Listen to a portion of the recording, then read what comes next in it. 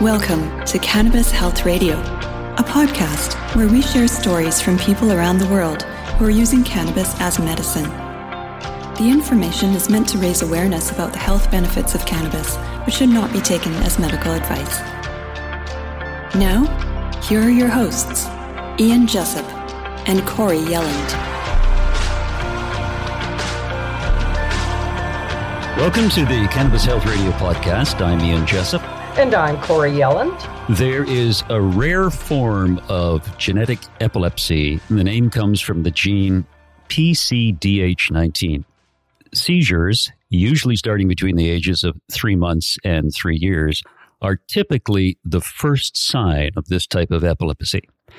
Today's guest on our podcast is Hannah Deacon from the UK, whose son Alfie was experiencing hundreds of seizures a month until he was given cannabis oil. Hannah, thanks for doing this. Before we talk about Alfie's story, though, I want to ask you, how did his condition in the early days impact you psychologically, knowing that your little boy was suffering and there was very little you could do about it? Thank you so much for having me. It's lovely to see you both. Well, I was diagnosed with PTSD when my son was 5. I think that sort of sums it all up. I had complex PTSD, so a repeated trauma over and over again. My son, by the time he was 5, was in hospital every week in an ambulance, going into high dependency, being held down and having needles put into him. His veins were failing. We were discussing having a port put into him because he was so seriously ill all the time and we couldn't get medication into him quick enough. It caused me and my partner severe trauma. And I think I got as low as I possibly could to the point where I didn't want to live anymore. I didn't want to parent a child that was suffering so deeply. And it's why I decided to fight for him. Now, did you think that any point during his ailment that you would lose him? Oh, yes. Every time he went into a cluster of seizures, he was having up to 150 back-to-back tonic-clonic seizures. He was on life support machine 4 or 5 times. By the time he was 5, when his clusters of seizures were every week, he was living on 25 doses of methylprednisolone a month, plus other anti-epileptics every month. And we were told by his doctors that whilst there was nothing they could do other than give him these drugs, because they were stopping his seizures only for 3 or 4 days, that they could cause heart failure, kidney failure, liver failure. So if seizures didn't kill him, it was likely the medication that was being given to him would kill him. So every time he had a seizure, not only was he being traumatized emotionally and physically, but you were being traumatized. Like, I can't even imagine as a mother or a parent looking at your child going through that and not being able to do anything. No, it goes against every sinew in your body as a mother to allow your child to be hurt the way he was being hurt, 1, by his condition, but 2, by physicians who were trying to help him, right, but they were hurting him. And I remember saying to my sister once that you wouldn't treat a dog like him, and I still stand by that.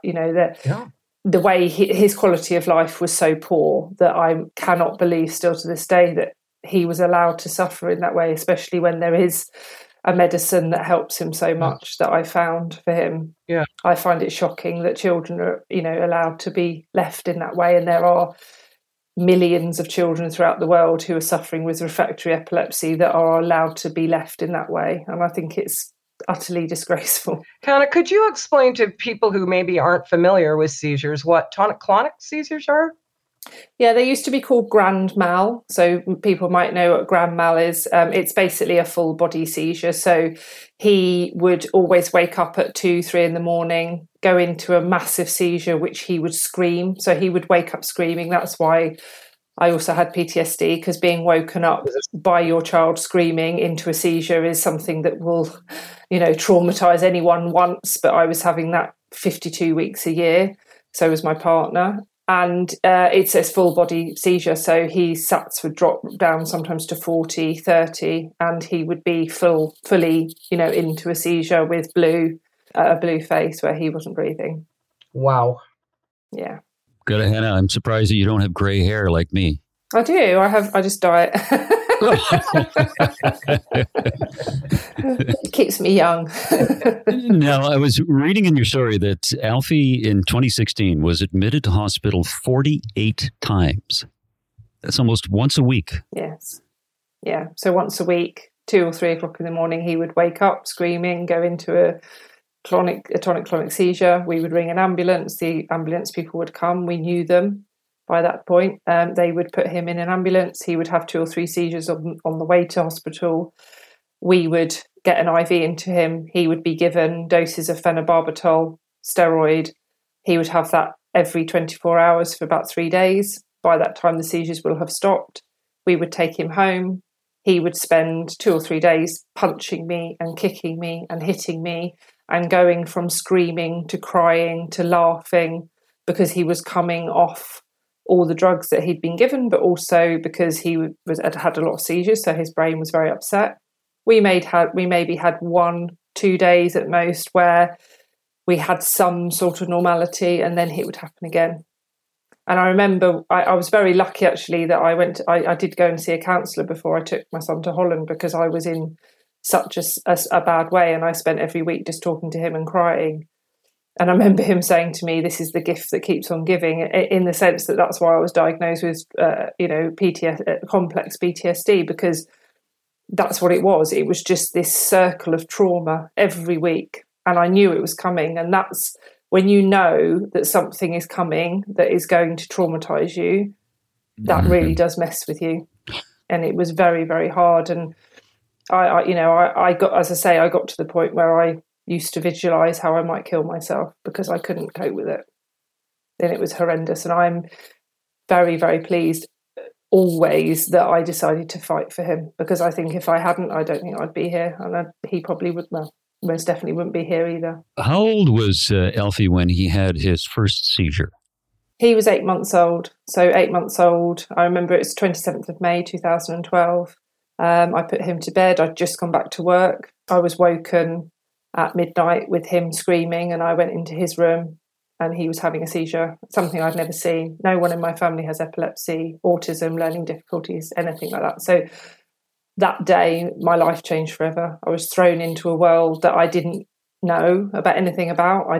I'd never been interacting at all with anyone with disabilities, which I'm very ashamed to say, that frightened me a lot, being in a hospital full of children with disability or very poorly. And yeah, it took me on a very different path to what I expected. And I think it's something I have talked about before, is that, when your child is disabled, you are grieving for that child every day because they're not who you thought they'd be. You always have a vision of how life would be. I think we all realise that actually that when you think of all the way your life's going to be, it never usually ends up like that. But as a teenager or as a young woman, I always imagined I'd meet the love of my life and I'd have children and they'd grow up and, I'd be a granny and all those things that we think that that's how our lives are going to be. That's how all my friends' children were. They were fine.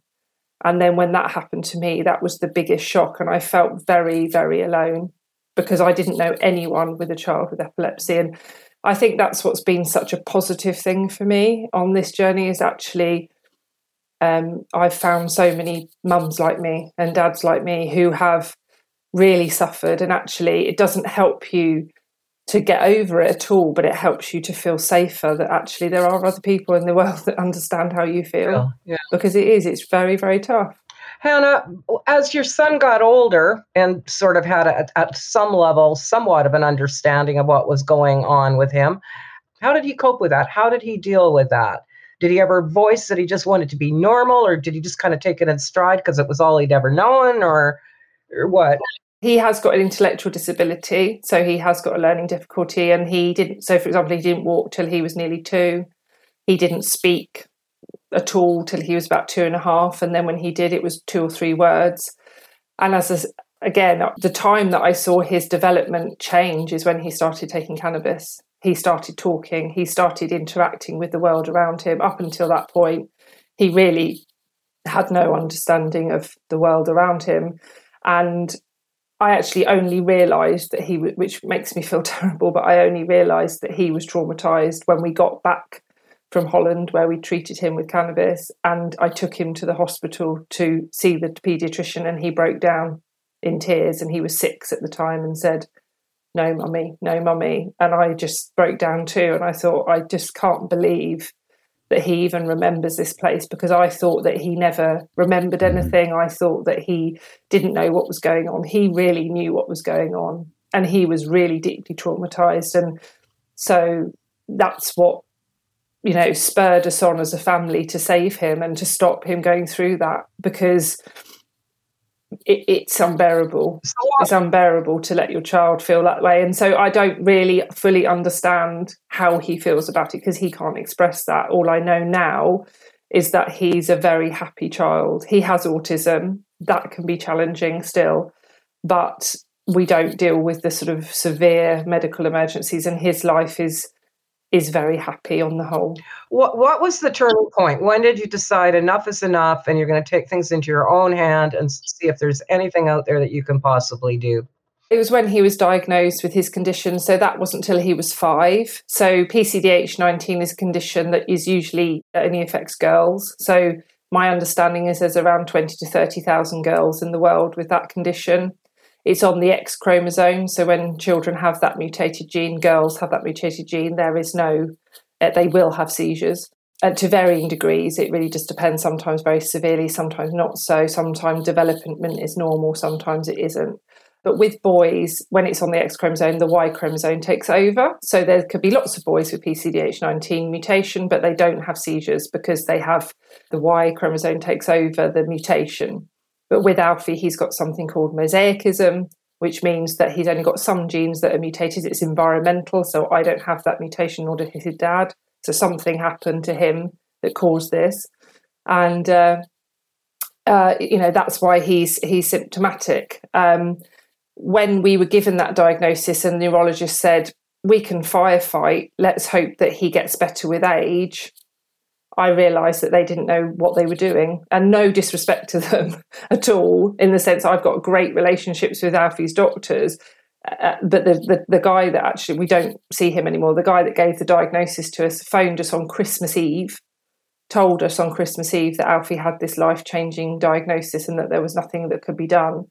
And at that point, I just thought, no, I'm fed up with trusting people to save his life, because actually they won't. And I really thought he was going to die. And I thought, as his mother, I need to know that if I bury my child, that I have fought tooth and nail to give him a good life. And that's when it changed. And that's when I started fighting. And actually, when I started to trust myself as his mother, I started to fight. And I went online and thought, right, okay, how do we replicate steroids? What natural thing in this world is there that is anti-inflammatory? Because we know that Alfie's epilepsy doesn't respond to anti-epileptics, only to steroids. So we've used anti-epileptics loads of times with him, and they don't stop his seizures. With steroids, they do. So I knew steroids had a role to play in stopping his seizures, and I knew that they're anti-inflammatory. That's where I began. I went online and just started Googling epilepsy treatments and found Dr. William O'Shaughnessy using cannabis for epilepsy in India in the 1870s. And I thought, well, this is interesting, because before that point, I knew cannabis as, hash in college, having a smoke, having, a few biscuits, not something I used a lot, but I had smoked cannabis when I was younger. That's all I thought it was. It was a recreational drug. And then I realised it was a medicine, and I did loads of research and found out about the endocannabinoid system. I actually contacted some amazing families in America whose children have PCDH19 who are using cannabis alongside conventional medicine, and were seeing amazing results. I joined a really good Facebook group that's also in America, which is about treating children with cannabis for autism and epilepsy, and just read the stories. And I just thought, well, this is something I've got to do. I went to my neurologist and talked to him I said, I've found this wonderful medicine that could help Alfie. And he said, well, there is a trial for Epidiolex. So that's the GW Pharma CBD only now licensed in the UK product. But at the time, this was 2016, it was in trial. He said, I can try and get you a place on that trial for Alfie. And we couldn't get that. So that's when I said, well, we're going to go to Holland then. And we decided to go to Holland because at that point, the UK was still in the EU and we would still get, cheaper medical care. We'd be able to get insurance. We couldn't get insurance to come to Canada or America. It just was impossible because Alfie was so poorly. And in September 2017, after raising money to go, because I was a full-time carer, not working, and my partner was working all the hours to keep our house going, so we didn't have any money. We did raise money. We had great local support and national support at that point because we started a petition, we started our Facebook page, we did all those things and moved to Holland. And I just never thought about the next day, actually. I just thought, I've got to take him. I just had this burning need in my body to take him and try cannabis, and I'm very, very grateful every day that I did. But it took me 5 years of watching him suffer before I decided to do that. Do you remember the first time you gave him cannabis? Yeah, I remember going to get it from the pharmacy because we had a paediatric neurologist prescribe it in The Hague in Holland. She prescribed it on September the 19th. After seeing him, we were very lucky to find her. I actually have a friend that lives in my town that's Dutch, and she phoned around all the hospitals in Holland and found a doctor willing to treat Alfie, which was amazing. I'm very grateful to her.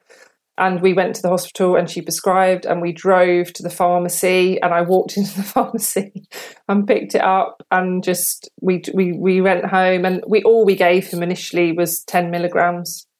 So we give him a high CBD, low THC tincture. It's a very whole plant cannabis tincture. It's not messed with. It's not pharmaceutical in any sense. It's just a whole plant extract. Gave him the first one and hoped, and actually it didn't do anything to him for 6 weeks. So 6 weeks we spent going into hospital every week in Holland, and it did nothing. And it was only when we got to 150 milligrams of CBD that he started to go longer without and not have seizures. So it took a long time. And I always say that when I speak to parents, you've got to be so patient. It takes a long time to work sometimes with very severe epilepsy. And I remember, I know it sounds a bit funny, but driving out one day when he was in hospital to go and get some food, and I pulled over to the side of the road and burst into floods of tears and just said, "Universe, please help me. Please make this work." And the next couple of days he started to go, not have seizures. He went 17 days the first time when I realised it was working, 17 days with no seizures, which was like a miracle for us. That's a bit of a respite for you psychologically too, knowing that your son is not having seizures, and as well, it's not impacting you, and you can see improvement in him.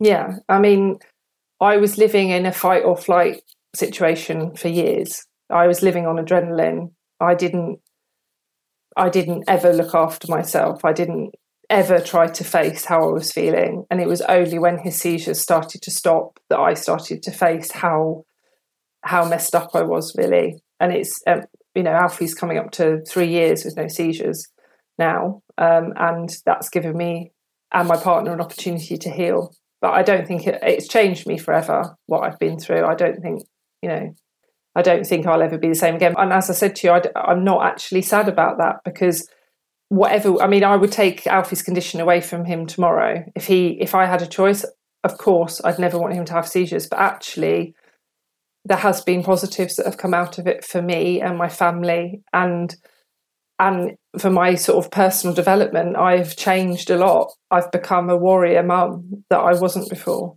And I think that's why I try to look at the positives of Alfie being sent to us has actually made us understand what life's about. I think a lot of people spend their life really, really worrying about stuff that doesn't matter. And actually, if you've got people that love you and you've got your health, that's all you need. Yeah, very true.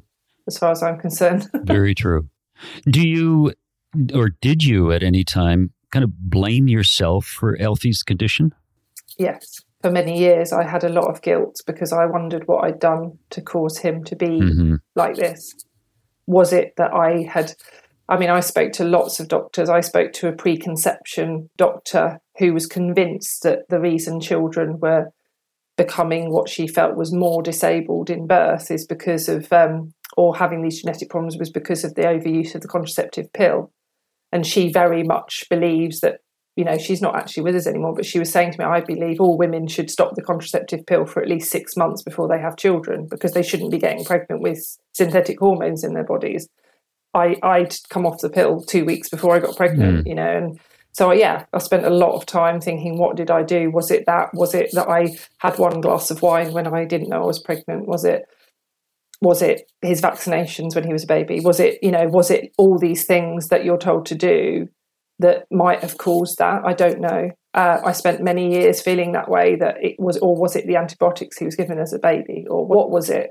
What I learned to do is put that into positive action. When I started to decide to heal him, it was a lot to do with the fact that I felt guilty as well. I thought I have to do everything I can in my power to help him because it will make me feel better. And also as well, I will say he's my first child. And when I gave birth to him, I had a very traumatic birth.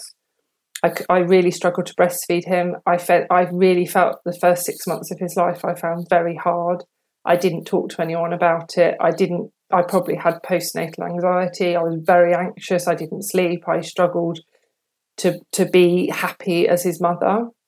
And so when he became very poorly, the guilt I felt because of that also was really, really hard, because I thought, why didn't I just enjoy him? If I knew what was coming, why didn't I just enjoy him? So yeah, absolutely. I spent years blaming myself for lots of different reasons. And actually, I don't do that anymore, because I accept that life sends us these things for. That's how I sort of deal with it. Is I believe that life sends us these things for a reason, and he's my child for a reason. And actually, his legacy is that hopefully, in time, we have brought cannabis to patients in the UK, which, you know, that's a pretty good legacy for him to have. Absolutely. What's an ordinary day look like now? A normal day look like as far as his usage and what he can do and seizure-wise and all of that? And how much does he take, et cetera? Yeah, so he takes 360 milligrams of CBD a day. He takes about 10 to 12 milligrams of THC. He also takes THCA. So he takes about 5 milligrams of THCA a day, because he can't be on too much THC. It makes him agitated. So we had to spend quite a lot of time finding the right dose. And to be very clear, he's also on anti-epileptics still. So we did try to wean his anti-epileptics, but he became ill again. His seizures came back after we got his prescription funded on the NHS, because I've very, very strongly always wanted him not to be on pharmaceutical medication, because the side effects for him were very severe. But my neurologist said to me, Hannah, you know, he's got the worst epilepsy I've seen in my time as neurologist. He's like, you're not going to be able to just use cannabis. He's very accepting that the cannabis works for him. Alfie was on midazolam and 5 anti-epileptics and still having seizures. So we know the cannabis absolutely is what stops his seizures, but in conjunction with a low dose of pharmaceutical medication. And that's what we have to accept. He has been seizure-free now for nearly 3 years. So May 2023, it'll be 3 years. Wow. That has meant that he is learning to talk. He's learning to read. He's got a sense of humour. He's learning to talk to peers. He goes to a special school. So he's in a special school with other children with learning difficulties and autism. But he's got friends. You know, before, when he had seizures, he only ever looked to adults for play, because he never went to school. He never had, you know, he never did anything with children. So he was always looking to adults for play, but now he doesn't. He plays football, he plays rugby, he can ride a bike. His quality of life he rides horses. So every Saturday he goes to the Disabled Society, the horse place near us, and rides horses. And we have dogs, and he plays with the dogs. So his quality of life is incredible compared to what it was. His world has opened up so much. He plays with his sister. He's got a much more normal. His sister's 8 years old. We had her before Alfie got very seriously ill. So she was born when Alfie was 3. At that point, he was only having, well, I would say only, but having clusters of seizures every 8 months. So it was much more manageable. It was only when he got to sort of 4 or 5, it became really bad. But he has a more normal experience with her now. You know, some days they get on well, some days they fight, which is normal siblings. So, and we just, for example, in half term, which was just a few weeks ago, we went on holiday for 3 days to Devon, to the seaside. We would never have been able to do that before. And it was actually very pleasant and enjoyable, which is lovely. You know, he loved it. We had a nice time. And that's all I ever craved. When he was poorly, I used to sit in my lounge and look out the window, because I had a school at the end of my road and all the mums walking past with their children. And I just desperately wanted to be one of those mums that just took her kids to school. You know, I just wanted to be that mummy that could drop her child off at school and go and do some shopping, or, you know, have a normal life. I just wanted to be that normal mum, and I am now. I send him off on the bus to school every day. And I don't know how long this will last. You know, I have to be very clear. It's not some miracle cure. Alfie may get poorly again. I think it's probably likely he will. But while he's well, his life is really good. And I use my time now to work within the UK medical cannabis space to help people get access to medicine, because I feel really strongly that a lot of the time women like me are full-time carers to sick children, and we are completely forgotten. You know, it's your job, you're his mum. No, I didn't sign up to take care of my child for the rest of my life. I have the right to work. I have the right to socialise. I have the right as a woman to have a life. And that's really important to me. So I try to do, you know, when I can, talk about that in the media, talk about the social and economic issues, about helping children to be well, so women like me can be part of society. And that's really, really important.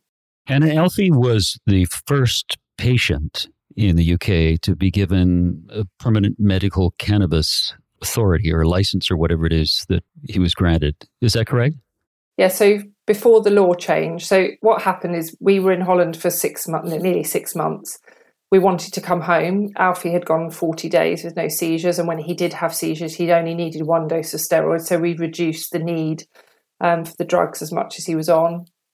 And we felt really strongly we wanted to be at home. I remember my partner went home with my daughter for a couple of days, and he came back and he said, I can't do this anymore. I want to go home. I don't want to. He wanted to work. He didn't want to live in Holland, and nor did I. So in January 2018, we decided to come home.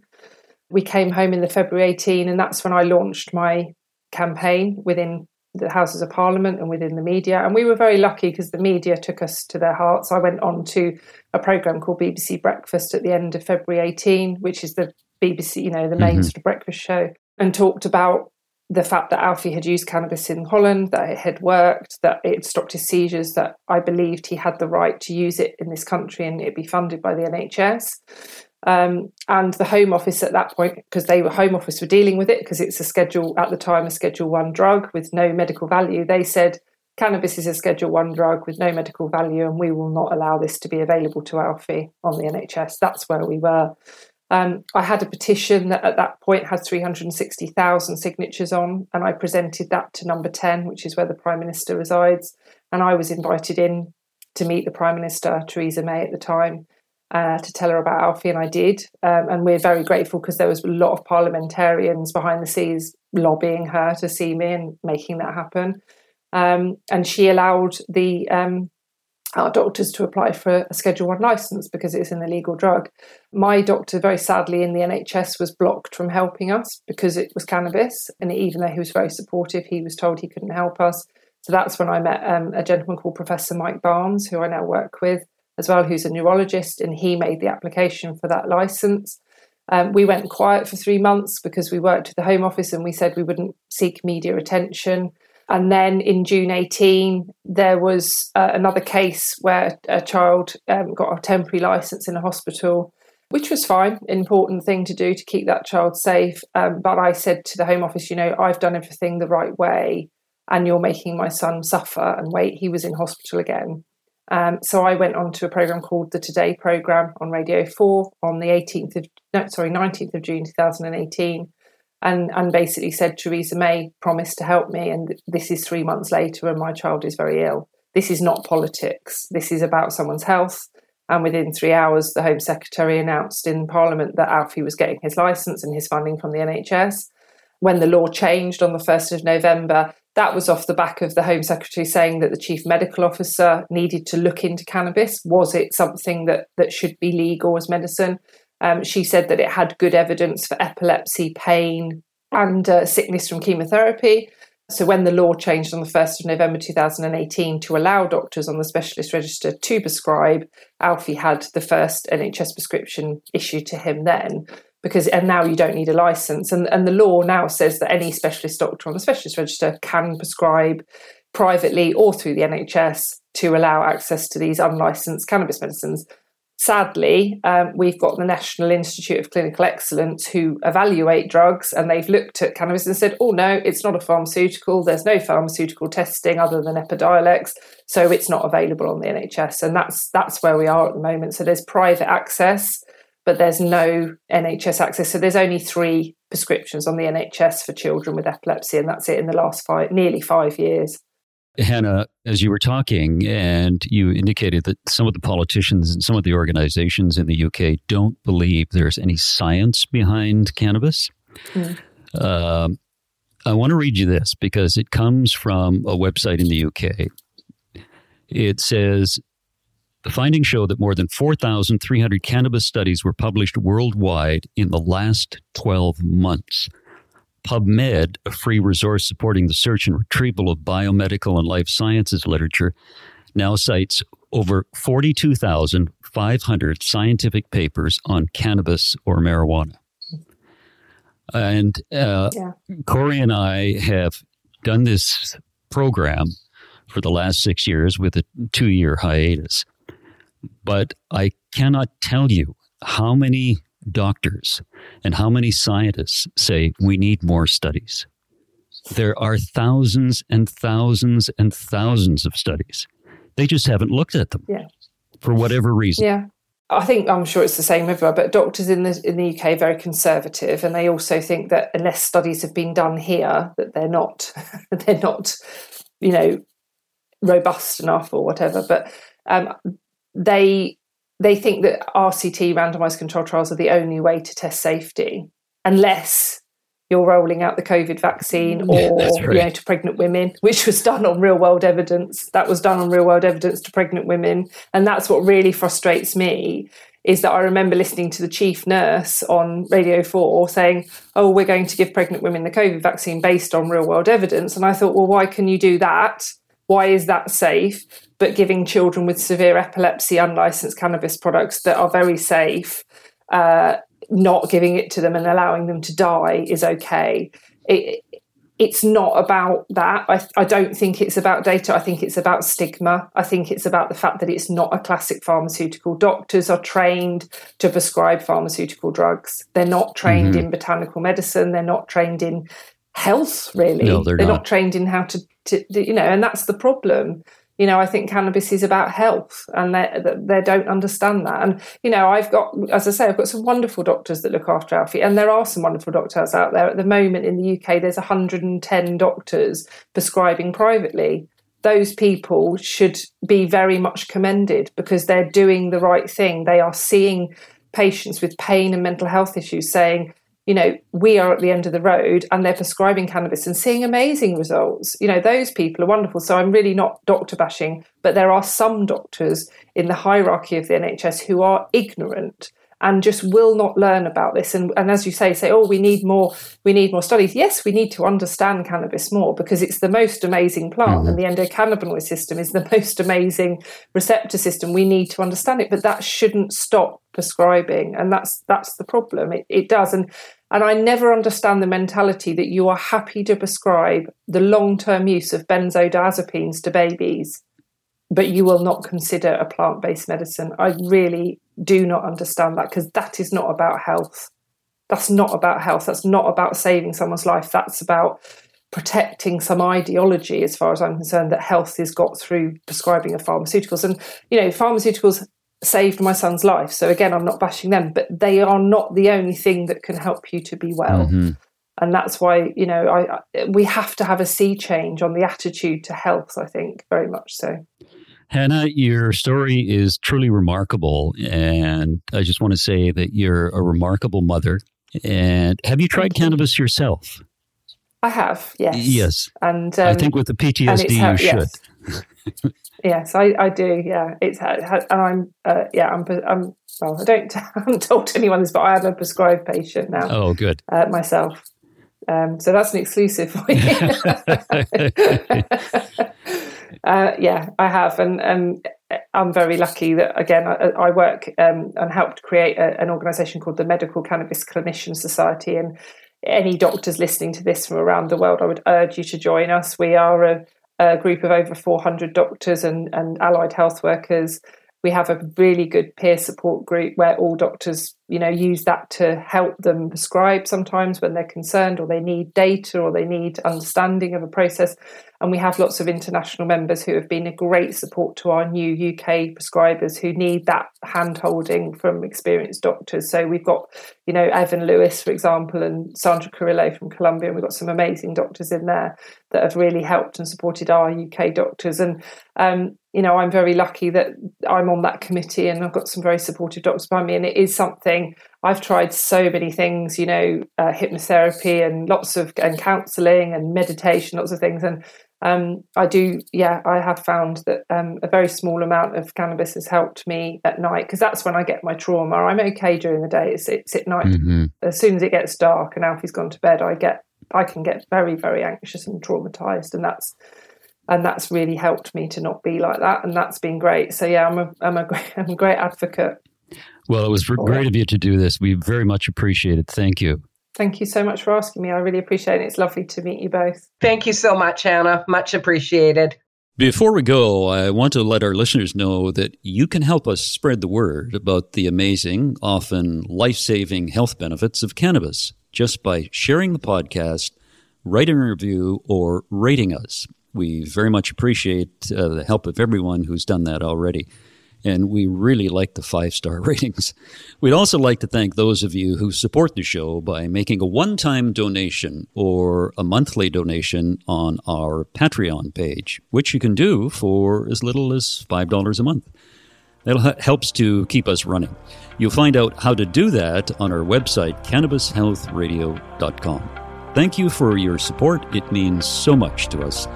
And we'll be back again next week with another episode of Cannabis Health Radio. Thanks for listening to Cannabis Health Radio. For more information and to search previous podcasts, visit our website, CannabisHealthRadio.com. Subscribe so you don't miss new episodes. And follow us on Facebook, Instagram, and Twitter. This podcast is made possible by donations from our listeners. If you found the information helpful, please consider making a donation in any amount through our website. You can also help us share our message by leaving a review on your podcast listening platform. We are very grateful for your support. Thank you.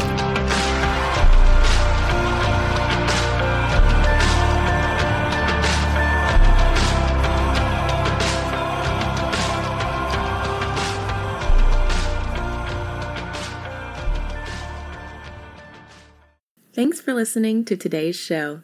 To check out more great cannabis podcasts, go to podconnects.com. Here's a preview of one of our other shows. Hi, y'all. I'm Jo, host of Casually Baked, the podcast. If you're curious to explore the highly responsible side of cannabis, farming, and legalization, I'm here to help lighten the stigma and build your canna confidence. Download episodes now of Casually Baked, the podcast, wherever you listen to podcasts. And journey with me through the evolving cannabis culture and discover how and why people like you are adding cannabis to their wellness toolkit. It's time to get casually baked.